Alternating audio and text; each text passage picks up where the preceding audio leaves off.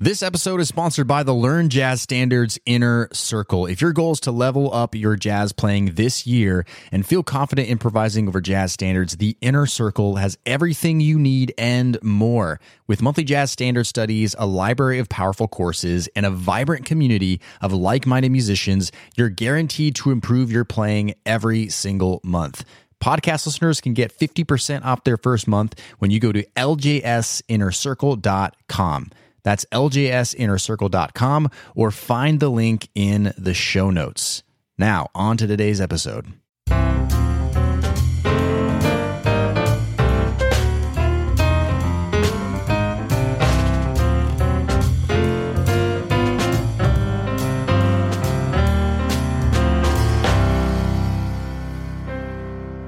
All right, my friends, what's up? Brent here from Learn Jazz Standards. Welcome to another episode of the Learn Jazz Standards podcast. I'm answering your jazz questions 5 days a week to help you shorten the learning curve, have more fun, feel more confident, start playing the jazz solos of your dreams. So thanks for being here. We have a great question this week from Jim. Let's give it a listen. Hi, Brent. My question has to do with learning jazz on non-typical instruments in the jazz tradition. Specifically, I'm referring to the bluegrass stalwart 5-string banjo. There are a few role models, and there's just a few role models in scan pedagogy for jazz for 5-string banjo players. Innovators like Bela Fleck, Ryan Kavanaugh, and Pat Cloud have made contributions to jazz, but by and large, the 5-string banjo has yet to evolve into a widely recognized instrument for playing jazz. How can your website, and the Inner Circle in particular, assist players of non-standard jazz instruments become better jazz musicians? Okay, great. Thanks a lot. Thank you. Hey, Jim, that's a great question, and I'm excited to answer it here. And I'll talk a little bit about how, yes, our Learn Jazz Standards Inner Circle could help I guess you call them non-jazz instruments, or like traditionally not jazz instruments. But I want to focus mostly on this idea of non-traditional jazz instruments playing jazz. Can they play jazz? And are there actual resources out there for them? Like you mentioned the banjo. And I want to say, first of all, of course, non-traditional instruments can play jazz, right? And there's going to be some that lend themselves to jazz more than others. And I'll talk about a few examples in a second that I think you'll find really, really interesting.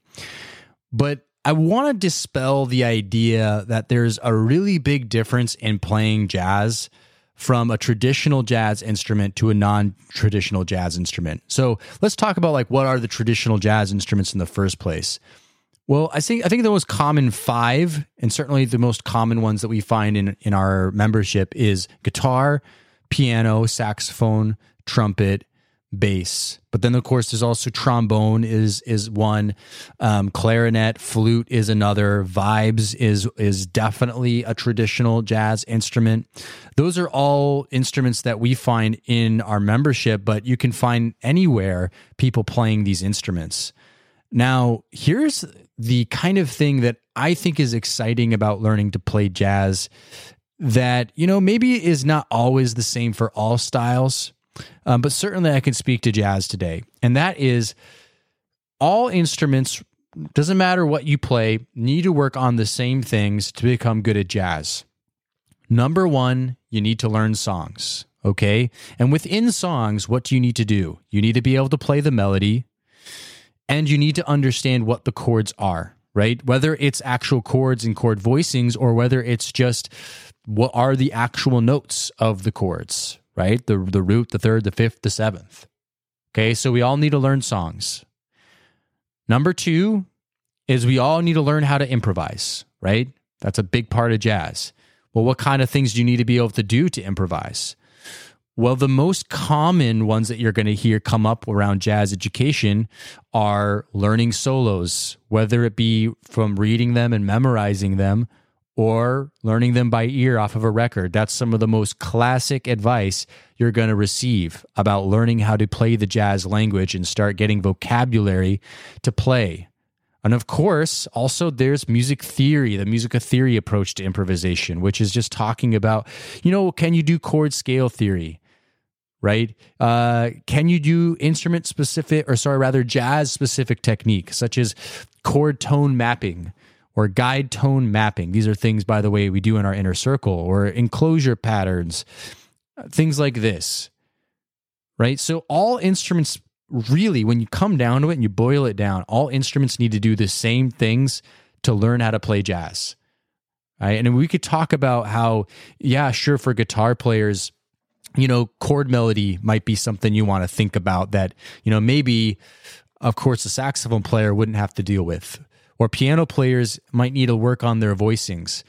Or saxophone players, you need to work on your embouchure and your airflow and, your intonation. All these things will affect your sound and your ability to phrase jazz lines. Thumb position on the bass. Like, everybody has their own instrument-specific stuff. But if we're just talking about really just the heart of playing jazz, learning tunes and learning how to improvise, everybody really does the same things, right? And don't let anybody fool you of that, right? Don't let anybody say, like, you need to learn jazz guitar licks. Well, no, you don't need to learn jazz guitar licks, right? You need to learn jazz licks, perhaps. Or, there's something very different about the way a clarinet player would play jazz versus a piano player.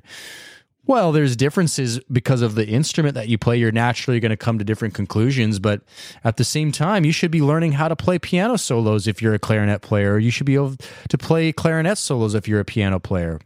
You should learn how to play walking bass lines, even though you're not a bass player, because there's actually a lot to learn about playing the chord changes when you learn walking bass lines. It's all the same stuff. And you could put a name on top of it, like it's jazz piano this, or it's, jazz guitar this. It doesn't matter. So now, again, I'm talking a lot about the traditional jazz instruments, but all the things that I just said translate to non-jazz instruments. For example, we have a lot of ukulele players in our Learn Jazz Standards inner circle. Ukulele players, they definitely have some differences about their instrument. They don't have as many strings, for example, as a guitar. Their strings are tuned differently, right? They're playing different chord shapes. They have to move and play arpeggios differently on their instrument, right? But those are just instrument limitations. It has nothing to do with actually playing jazz itself. One I really like is we've had a handful of members who have been dobro players. We even had one who was a lap steel player. Now, these particular players have a lot more limitations, right? They're not really easily able to play bebop lines and, stuff that Charlie Parker would play on their instrument. But I love what one of our members plays who plays the dobro. And he said, what I figured out, Brent? I just figured out that what I can really do really well on my instrument is play great melodies and play really nice melodic solos.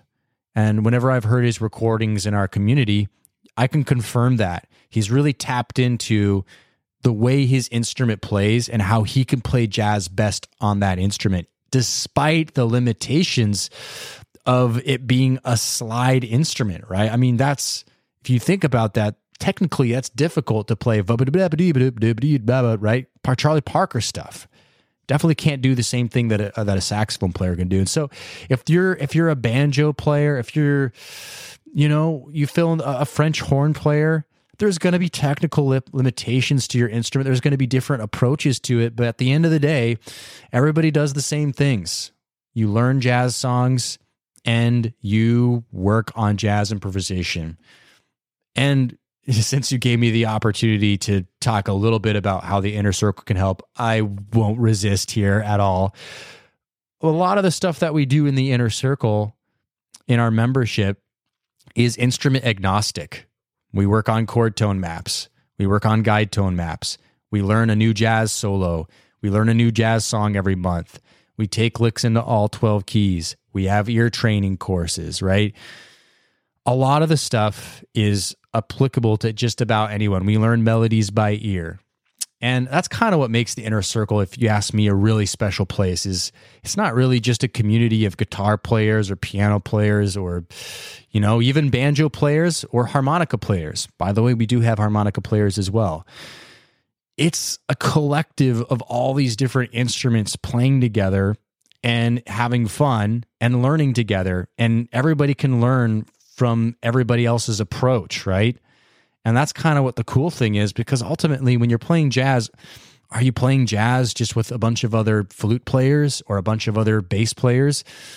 Not really. You're playing jazz with a drummer and a guitar player and a piano player. And I should mention, since I just said drummer, that drums is the only instrument we don't really have in the Inner Circle because the material is so different. So I suppose a caveat there is important to mention talking about the Inner Circle with this stuff.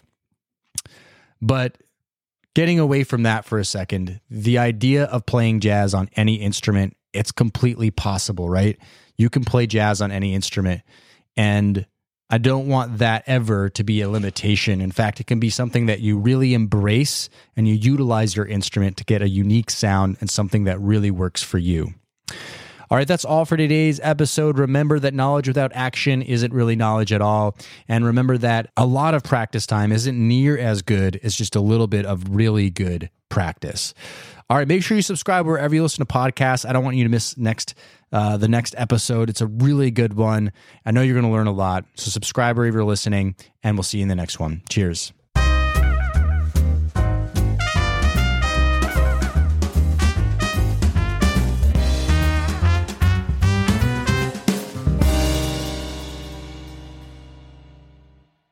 Hey, podcast listener, would you like to ask me a jazz question and get it answered here on the show? Then go to learnjazzstandards.com/ask. That's learnjazzstandards.com/ask. I look forward to hearing your question and answering it on a future podcast episode. Learnjazzstandards.com/ask, or find the link in today's show notes.